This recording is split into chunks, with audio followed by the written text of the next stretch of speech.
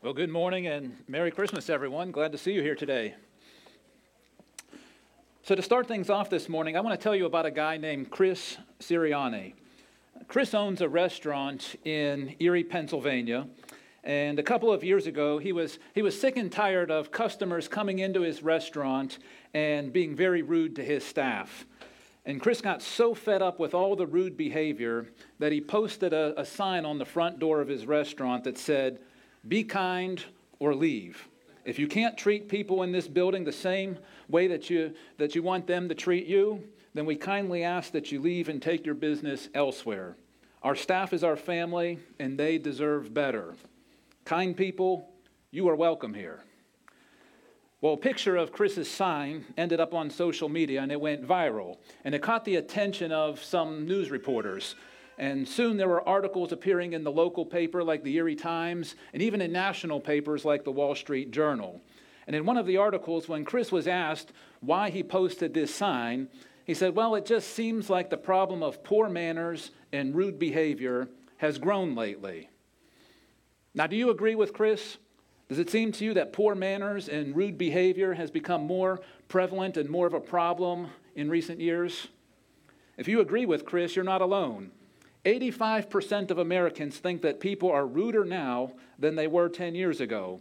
And 75% say that having bad manners is no longer unusual. Now, I have confidence in you all. I have confidence in you all that you have good manners and that you know how to use them. So here's what we're going to do. I'm going to put my assumption about you all to the test. I'm going to present you with this little scenario, and then I want you to tell me how you would, or at least how you should, respond. Okay, so there's going to be a little audience participation here, and kids, get ready because you're going to be a part of this too. All right, so here's the scenario. It's nice and simple. Somebody gives you a gift. Now, what two words should you say when somebody gives you a gift? Just go ahead, yell them out. Thank you. All right. Well, thank you, because you just proved me right. Okay? You do have good manners and you know how to use them. Now, sadly, even though we may have good manners and know how to use them, during the Christmas season, we sometimes forget to say thank you. It's a busy time of the year, right? There's the shopping and there's the wrapping, there's the cooking, there's the decorating, there's the traveling. You get the picture. You know it because you're living it, right? This is a busy time of the year. And sometimes in the busyness of the Christmas season, we either forget to say thank you for a gift that we receive, or we just don't take the time to say thank you. According to one survey that was conducted last year, 25% of people who received a Christmas gift in the mail did not take the time to say thank you to the person who sent it. I don't know about you, but that just doesn't sit right with me. And if the Apostle Paul were here, I don't think it would sit right with him either. You see, we should say thank you when we receive a gift. In the Bible, the Apostle Paul, he not only talks about this in 2 Corinthians chapter 9, but he demonstrates it. If you brought a Bible with you today, I invite you to take it out and open it up to 2 Corinthians chapter 9. And as you're turning in your Bible to 2 Corinthians chapter 9, I just want to tell you that here at City View Church, we've been studying through the book of Acts for the past few months. The book of Acts, it covers about the first 30 years or so of church history after Jesus' resurrection and ascension into heaven. And we're breaking from our usual pattern today. But I will tell you that last week in our study of the book of Acts, we were introduced to this guy named Saul. If you remember this guy named Saul, he was a young man, and he actually supported the persecution and even the murder of Christians. Well, what we're going to see in the weeks ahead as we get further into the book of Acts is that God starts working in Saul's life, and Saul ends up becoming a follower of Jesus. So talk about a radical change. The guy who was persecuting Christians becomes one.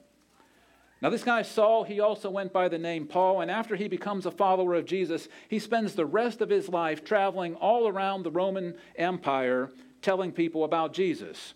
And as he went into different cities to tell people about Jesus, he would start churches there. And after the church was up and running, he would move on to the next city. But then what he would do is he would write letters back to those cities that he had visited and to those churches that he had planted. 13 of these letters that Paul wrote ended up in the New Testament of our Bibles. And one of the cities that Paul started the church in was the city of Corinth in Greece. And once Paul moved on from Corinth, he wrote a couple of letters back to the church at Corinth. We call these letters in our Bibles the books of 1st and 2nd Corinthians. Well, we're going to be looking at 2 Corinthians today. And in chapters 8 and 9 of 2 Corinthians, Paul's reminding the Christians there in Corinth that they wanted to, and they even promised to send a financial gift to the church in Jerusalem. You see, the church in Jerusalem, they had fallen on some hard times, and when the Christians in Corinth heard about this, they wanted to help those Christians in Jerusalem out. And they even promised to send them this financial gift.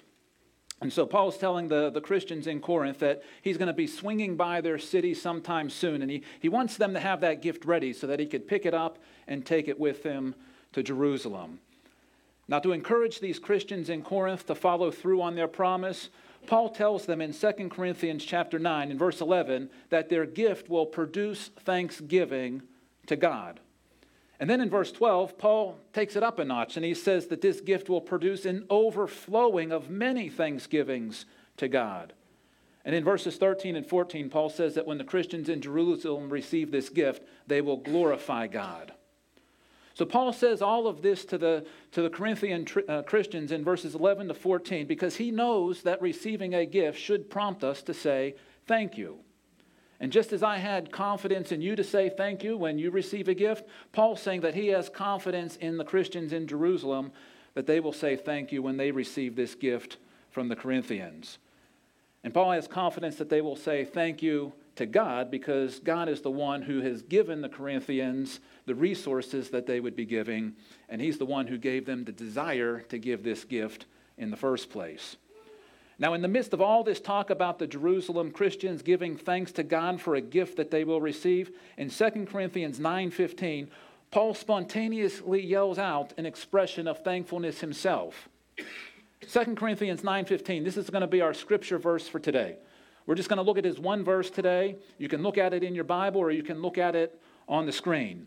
In the midst of all this talk about how the Jerusalem Christians will give thanks to God for this financial gift that they will receive, Paul spontaneously yells out, "Thanks be to God for his indescribable gift."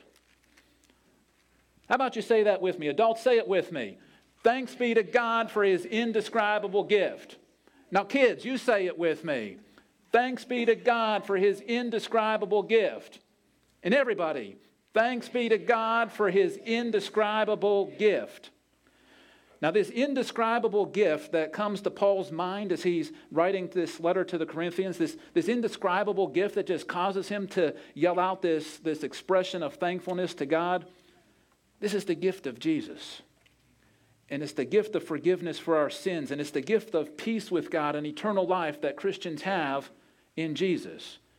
And we'll talk more about this gift in just a moment, but first I just want to say that Paul yells out, "Thanks be to God," because he knows he doesn't deserve this gift. Remember, Paul, at one time, he was persecuting Christians. He was persecuting followers of Jesus. And because of that, in one of his other letters, Paul calls himself the chief of all sinners. So if there was ever a person who didn't deserve a gift from God, Paul knew that he was that guy. But God still gave him this incredible, indescribable gift of Jesus. And so that leads to the main point that I want to make today as we look at 2 Corinthians 9:15. The main point I want to make this morning is this: because God has given the indescribable gift of Jesus to undeserving people, we should give thanks this Christmas. Because God has given the indescribable gift of Jesus to undeserving people, we should give thanks this Christmas. Now, as we look at this verse, as we look at 2 Corinthians 9:15 this morning, I'm going to elaborate on that statement. And what I'm going to do is I'm going to give you 3 suggestions when it comes to giving thanks for the indescribable gift of Jesus this Christmas. 3 suggestions. The first one is this: we should give thanks to the giver of the gift. When we give thanks this Christmas, we should give thanks to the giver of the gift. Notice in 2 Corinthians 9:15, Paul says, "Thanks be to God for his indescribable gift." So I want you to notice, Paul isn't just thankful for the indescribable gift of Jesus. Paul expresses his thankfulness to someone, and that someone that he expresses his thankfulness to is God. And the reason Paul gives thanks to God is because God is the giver of the gift. Now, before I go any further, I should probably clarify something here. As Christians, we worship one God who is three persons. There's the Father, the Son, and the Holy Spirit.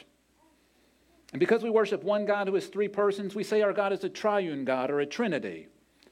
And if this description of God, if it kind of blows your mind, well, you're normal. You see, it's pretty much impossible for us to wrap our minds around this concept of a Trinity, how we could have one God who exists as three persons. But that's what the Bible teaches us about our God. Now, when we see the word God in the New Testament, sometimes the word God is a reference to the entire Trinity. But most of the time in the New Testament, when we see the word God refers specifically to God the Father. And that's how Paul's using the word here in 2 Corinthians 9:15. When Paul says thanks be to God, he's saying thanks be to God the Father, because he's the one who gave us the gift of his Son, Jesus. Now, why did God give us this gift? Why did God the Father send his Son to this earth to have him be born as a little baby? Have you ever thought about this? Well, I want to tell you why God gave us this gift. You see, God gave us the gift of his Son, Jesus, because God wants to have a relationship with each and every one of us that will last forever and ever, for all eternity. God loves us, and he wants us to enjoy peace with him, and he wants us to have fullness of life. But do you know what we've done? We've robbed ourselves of experiencing God's peace, and we've robbed ourselves of experiencing the fullness of life that comes from being in a relationship with God. How have we robbed ourselves? Well, we've all chosen to do things that have displeased God. And these things that we do that displease God, the Bible calls them sin, and in our sin it separates us from God. You see, when we tell a lie, that's a sin and it separates us from God. Or when we take something that doesn't belong to us, that's a sin and it separates us from God. When we use God's name as a curse word, or when we use his name in some irrespectable way or disrespectable way, that's a sin and it separates us from God. When we act selfishly or act greedy, that's a sin and it separates us from God. When we think we're better than someone else, we call that pride, and it's a sin and it separates us from God. I can keep on going, but I hope you're starting to see the truth of what the Bible teaches. You see, the Bible says we've all sinned against God. We've all done these things. In 1 Kings chapter 8, verse 46, the Bible says there is no one who does not sin. And in Romans 3:23, the Bible says all have sinned and fall short of the glory of God. So according to the Bible, we've all sinned against God. And the bad news is that our sin separates us from God. It breaks our relationship with him. And it robs us of the peace and the fullness of life that we can only experience when we are in a right relationship with God. You see, the Bible says our God is a holy God, and that means God does not allow anything or anyone sinful into his presence. That's why our sin separates us from God. The prophet Isaiah, he says that your iniquities have made a separation between you and your God. Iniquities is just another word for sin. So Isaiah is basically saying your sins have made a separation between you and your God. And in Romans 6:23, the Bible says that the wages of sin is death. Now, when we hear that, when we hear the word death there, our minds probably automatically go to physical death, right? When we hear the word death, we think about that time when our physical bodies will shut down and stop working. Well, one of the effects of sin is physical death. And the fact that we all die physically, that's proof that we have all sinned against God. Now, we often associate the word death with physical death, but in the Bible, the word death often also refers to spiritual death. When Romans 6:23 says that the wages of sin is death, it's referring to spiritual death in addition to physical death. And spiritual death, what's the definition of that? It's separation from God. And so do you get the picture that the Bible paints here? Okay, according to the Bible, we've all sinned against God, and because we've all sinned against God, we're all separated from God. That's the bad news. And you know what? There's even more bad news. There's nothing we can do to get rid of our sin and to clear it from our records. You see, we're all born with a corrupt, sinful nature. It's a sinful nature that has gotten passed down from our great-great ancestors, Adam and Eve. Adam and Eve, they were the first two people that God created, and they sinned against him. And when they sinned against him, it corrupted their nature. And they passed this corrupt, sinful nature on to their offspring, who passed it on to their offspring, all the way down to us. And you see, this sinful nature, that's what causes us to do things that displease God. But because we have this corrupt, sinful nature, anything that we do to try to pay for our sins, anything that we do to try to earn God's forgiveness, all these efforts that we make to atone for our sin, they're all tainted by sin. They're all tainted by our sinful nature, and therefore they're unacceptable to God. So that leaves us helpless, and that leaves us hopeless. We're all separated from God, and there's nothing that we can do about that. Our sin separates us from God now, and you know what? It'll separate us from God for all eternity when we die. That means our sin will keep us out of heaven, which is God's dwelling place. So there's the bad news. But I'll tell you what, I've got some good news for you this morning, and here's the good news. Even though we've all sinned against God, God still loves us. And God loves us so much that He doesn't want us to be separated from Him. God doesn't want us to be separated from Him now, and He doesn't want us to be separated from Him in eternity. So God did something. God did something so that our sin could be forgiven, so that it could be wiped clean off of our record, and so that our relationship with Him could be restored, and so that we can experience peace with Him and fullness of life. Do you know what God did? The Bible tells us what God did in John 3:16. In John 3:16, the Bible says, "For God so loved the world that He gave His only Son, that whoever believes in Him should not perish, but have eternal life." God loves us so much that He sent His Son into this world. That's what we're celebrating tomorrow. We're celebrating Jesus coming into this world. Jesus came into this world as a little baby, and He was born in a manger in the little town of Bethlehem. And then He grew up and He became a man, and he lived a perfect life. You see, Jesus never sinned. He's the only person who has ever lived a sin-free life. Now Jesus, He was miraculously born of a virgin, and that kept Him from inheriting the same sinful nature that we all have. And because Jesus didn't have a sinful nature, and because Jesus didn't have any sin on His record, God could transfer our sin onto Him, and God could punish Jesus for our sin instead of punishing us. You see, I can't take your sin and be punished for your sin. I can't do that because I have my own sin that I have on my record that I need to be punished for. But Jesus didn't have any sin on His record. So He could take our sin upon Himself, and He could be punished in our place. And that's exactly what Jesus did for us. You see, God the Father, He sent His Son Jesus into this world so that He could take our sin upon Himself and die this horrendous death on a cross to pay the price for our sin. In John 3:16, that verse I just read, it says that if we believe in Jesus, that means if we believe that His death on the cross paid the price for our sin, it means if we commit to following Him as our Lord, then we will not perish but have everlasting life. And John's speaking spiritually when he says this. When he talks about not perishing and having everlasting life, he's talking spiritually. John's saying that if we believe in Jesus' death on the cross, that it pays for our sin, and if we commit to following Jesus, that we will not be separated from God any longer. And we will never be separated from Him again.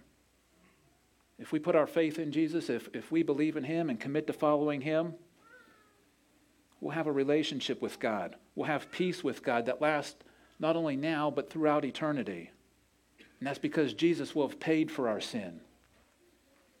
The Bible calls having this kind of relationship with God eternal life.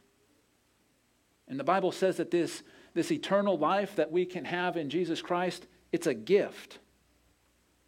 Remember that verse I read earlier, Romans 6:23, it says the wages of sin is death. That verse goes on to say that the free gift of God is eternal life in Christ Jesus our Lord.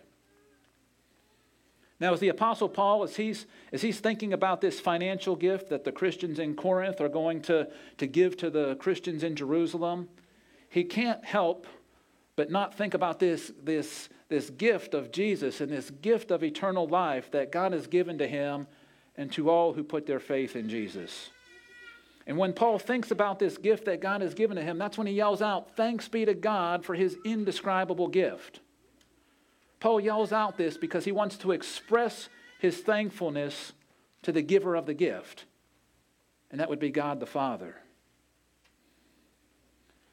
In 2019, so about 4 years ago, there was a young man named Dakota Reed that tragically died in a car accident. Dakota, he lived with his parents in Virginia, and in January of 2019, so almost 5 years ago, I guess, he was riding in the passenger seat of a car that pulled out in front of an SUV. And the SUV slammed into the car, and the injuries that Dakota sustained in the accident were so severe that they killed him. Now, Dakota, he was only 16 years old when this accident happened. And Dakota's father, his name was John, and John Reed, he decided to have his son's organs donated. Now, John had no idea where his son's organs would go or who would receive them, but John believed that his son's organs would fulfill God's plan to give life to someone who needed them. So John decided to donate Dakota's organs after the accident. Well, Dakota's heart ended up going to a man in Boston named Robert O'Connor. Robert had suffered from a heart condition for about 10 years, and it was getting worse, and if he didn't get a heart transplant soon, he wasn't going to live much longer.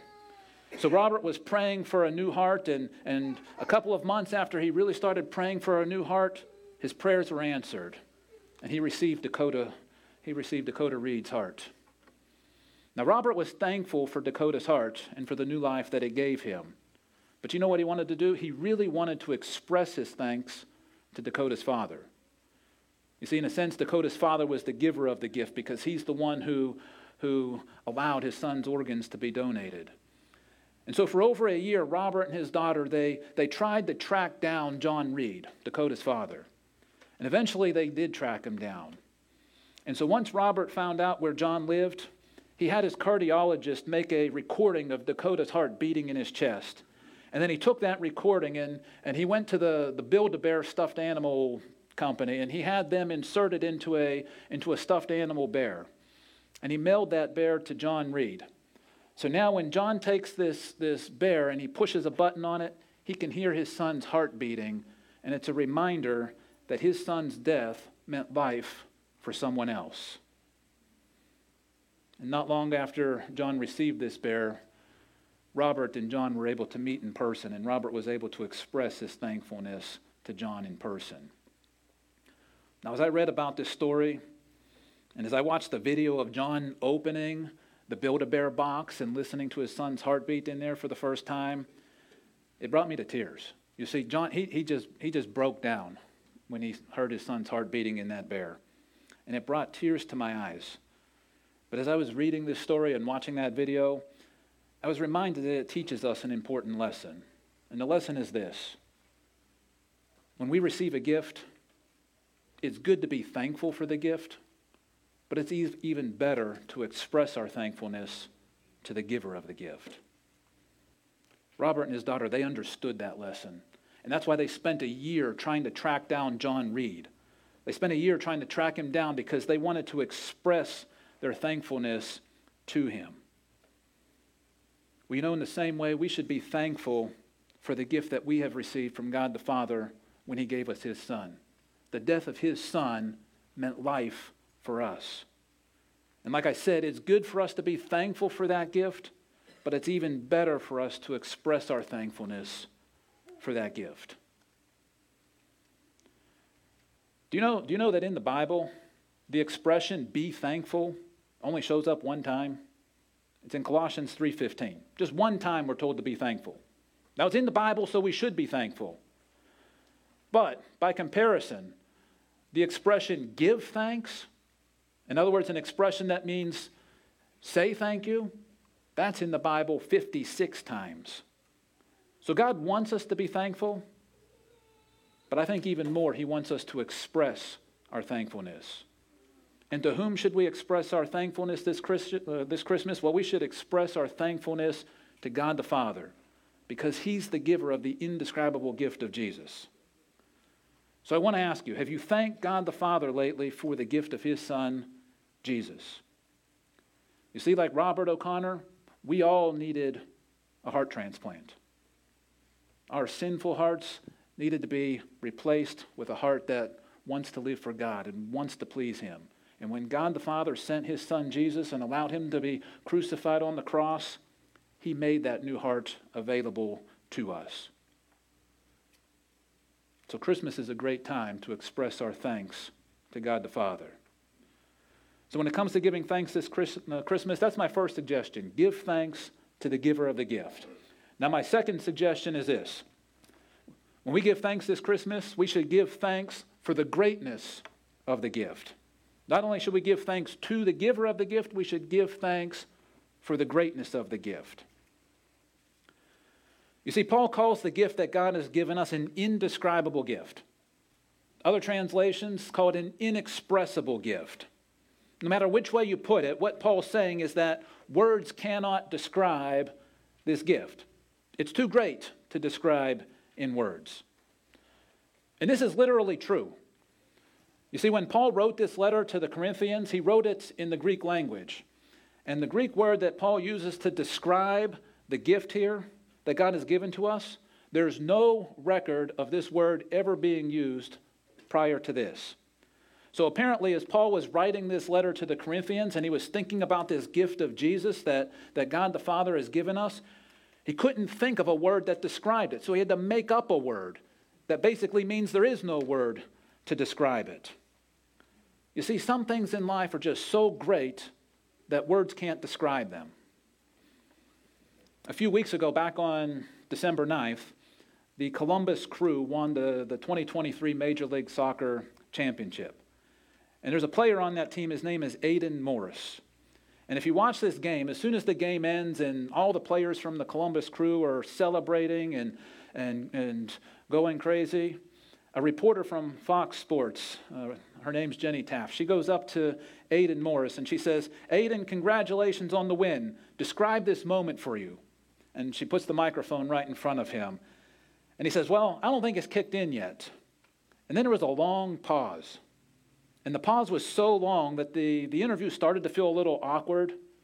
I mean, have you ever been in a conversation and there was like that awkward moment of silence and you're just kind of standing there and you don't know what to say and they don't know what to... Well, that's kind of what was going on here between Aidan and Jenny. They're just kind of standing there. Aidan's got this kind of blank look on his face with a big smile. And it just kind of went on for a while until it just kind of felt awkward. But Jenny kept the microphone right in front of his mouth because she was trying to force him to say something. So eventually Aidan just says, "Well, words can't describe it. Words can't describe it." Now, if that's the case when it comes to winning a soccer championship, how much more is it the case when it comes to who Jesus is and what he's done for us? Words can't even begin to describe the greatness of who Jesus is and what he's done for us. What makes Jesus so great? Let me just tell you about one characteristic of Jesus that makes him so great. He's the God-man. He's the God-man. Now let me explain what that means. You see, in the Bible calls Jesus the Son of God. Now some people, when they hear that Jesus is the Son of God, they think that this means there must have been a time when Jesus didn't exist. And they think that because that's how it works in human relationships, right? The Father exists before the Son. But when it comes to God, it doesn't work like that. When Jesus is called the Son of God, that's an expression that means that he is equal to God the Father in every way. So Jesus is fully God, possesses all the attributes of God. Jesus knows all things. He can do all things just like God the Father. And Jesus is eternal just like God the Father. That means he has always existed from eternity past, and he always will into eternity future. Now, Jesus, the Son of God, second person of the Trinity, he enjoyed all the glories of heaven. He enjoyed a perfect relationship in heaven with God the Father and with God the Holy Spirit. But then you know what? He was willing to set all of that aside. He was willing to give up his place in heaven to come to this earth to save us from our sin. I want you to listen to what the Apostle Paul wrote in another one of his letters. It's a letter that he wrote to the church in Philippi. It's in the book that we call Philippians in chapter 2. Paul wrote this. He said, though Jesus was in the form of God, he did not count equality with God a thing to be grasped, but he emptied himself, taking the form of a servant, being born in the likeness of men, and being found in human form, he humbled himself by becoming obedient to the point of death, even death on a cross. So in this letter to the Philippians, Paul's explaining that because Jesus loves us so much, he left the glories of heaven and he came to this earth. And when Jesus came to this earth, he took on a human nature. That's what Paul means when he says that Jesus was born in the likeness of men and he was found in human form. You see, when Jesus came to this earth as a baby, when he grew up and became a man, he never ceased to be God. But in some way that is hard for us to imagine, in some way that we really can't describe with words, Jesus added a human nature to his divine nature, and he became the God-man. Before the first Christmas, Jesus was fully God. But ever since then, he's been fully God and fully man. And because Jesus is the God-man, this makes him an indescribable gift. Now, Jesus had to be the God-man in order to save us from our sin. He had to be fully God and fully man. He had to be fully God because in order to be the perfect sacrifice that would pay the price for our sin, in order to be the sacrifice that would be acceptable to God, he had to be fully God. But Jesus also had to be fully man. You see, we're humans. And in order for Jesus to die in our place, to be our representative before God the Father, he had to become one of us. And that's what he did at Christmas. Now Jesus, he's the only person who is both fully God and fully man. And that means he's the only one who can save us from our sin. Now we might not be able to express in words exactly how Jesus is the God-man, but what we can do is we can express our words of thanks to God the Father for giving us this great gift in Jesus Christ. And we should do that. This Christmas, we should give thanks to God the Father for being the giver of the gift. And when we thank him, we should thank him for the greatness of the gift. We should thank God the Father that he devised this plan in which his Son would take on a human nature so that he could save us from our sin. Because if God the Father didn't devise this plan, if Jesus didn't come and take on this human nature like ours, we would have no hope of being forgiven of our sin. We'd have no hope of heaven. Without the God-man Jesus, we'd all be lost and dead in our sin forever and ever. So this Christmas, give thanks to God the Father for the greatness of his gift. That's my second suggestion. And then the third suggestion I have for you is this. When it comes to giving thanks this Christmas, we should give thanks because of the grace of the gift. Give thanks to the giver of the gift. Give thanks for the greatness of the gift. And give thanks because of the grace of the gift. You see, the reason that we should give our thanks to God the Father for this great gift of Jesus Christ, well, first of all, it's a gift. And second, we don't deserve it. You see, when God does something for us, when he gives us something good that we don't deserve, the Bible has a name for that, and it's called grace. And the reason we should give God the Father thanks for this gift, this great gift of the God-man Jesus Christ, it's because we don't deserve that gift. Remember, we all sinned against God. That means we're undeserving of his love. We're undeserving of his goodness. What we do deserve from God is his wrath. But God is a God of grace. And he gave us the gift of Jesus Christ. He gave this gift to undeserving people. I want to tell you about a lady named Amy Carroll. So 2 years ago around this time, Amy and her husband Barry, they were getting ready to celebrate their 30th wedding anniversary. Now when Barry had proposed to Amy 3 decades earlier, he was a teacher and he wasn't making much money. And so he worked hard and he scrimped and he saved because he wanted to buy Amy this really nice engagement ring that had a nice diamond in it. Now when Amy received this ring, this engagement ring from Barry, she knew how hard he had worked for it. And she says that when she accepted Barry's marriage proposal and when he put that ring on her finger, it instantly became her most treasured possession. And even after 30 years, that ring was still her most treasured possession. Well, after wearing the ring for 30 years, the diamond was starting to get a little loose. I'll have to take care of that sometime, Amy said to herself. But you know how life is. Life gets busy, and doing things like taking a ring to get to get it fixed, well, those things kind of get pushed off. They get put to the back burner. And that's what happened to Amy. Well, one day, just a few weeks before their 30th anniversary, Amy was washing the dishes after dinner, and she felt something sharp poke her right hand.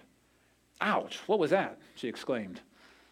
And then Amy, when she pulled her hands out of the soapy water, she saw right away what had poked her right hand. It was her engagement ring. You see, the diamond had fallen out, and the prongs that were holding it in place, that's what had poked her hand. So Amy gasped in horror when she saw that the diamond was missing from her ring, and she began to frantically search for the diamond in the water. Well, Barry came into the kitchen when he heard all the commotion. "What's wrong?" he asked. "It's gone, Barry, it's gone." "What's gone?" "The diamond you gave me, it's gone. It fell out of the ring, I can't find it." So Barry immediately joined the search. And so the diamond wasn't in the sink. They figured that much out. So where could it be? Amy had no idea where this diamond could be. She had been out and about running errands all day, and she had no idea where or when the diamond had fallen out of her ring. And so Amy and Barry, they turned the house upside down looking for this diamond, and they retraced Amy's steps from that day, but it was all to no avail. They never found the diamond. "Why did I neglect getting those prongs checked?" Amy sobbed. This is all my fault." Well, weeks went by, and Amy was still upset about the ring because the diamond never did turn up. And then on the day before their 30th anniversary, when Barry realized that this diamond was gone for good, he said to Amy, he says, "Here's what we're going to do. Tomorrow's our 30th anniversary. And before we go out to dinner, we're going to stop by the jewelry store, and you're going to pick out a replacement diamond for your ring." Amy says she sat there in stunned silence for just a moment, and then she started to protest, and she started to say, no, we can't do that. Barry, we can't do that. I blew it. I lost the first diamond you gave me. I don't deserve another one. What I deserve is for you to yell at me and tell me how bad I am for losing the diamond that you gave me the first time. And that's when Barry took Amy into his arms and says, "Amy, I love you, and I want to give you this gift."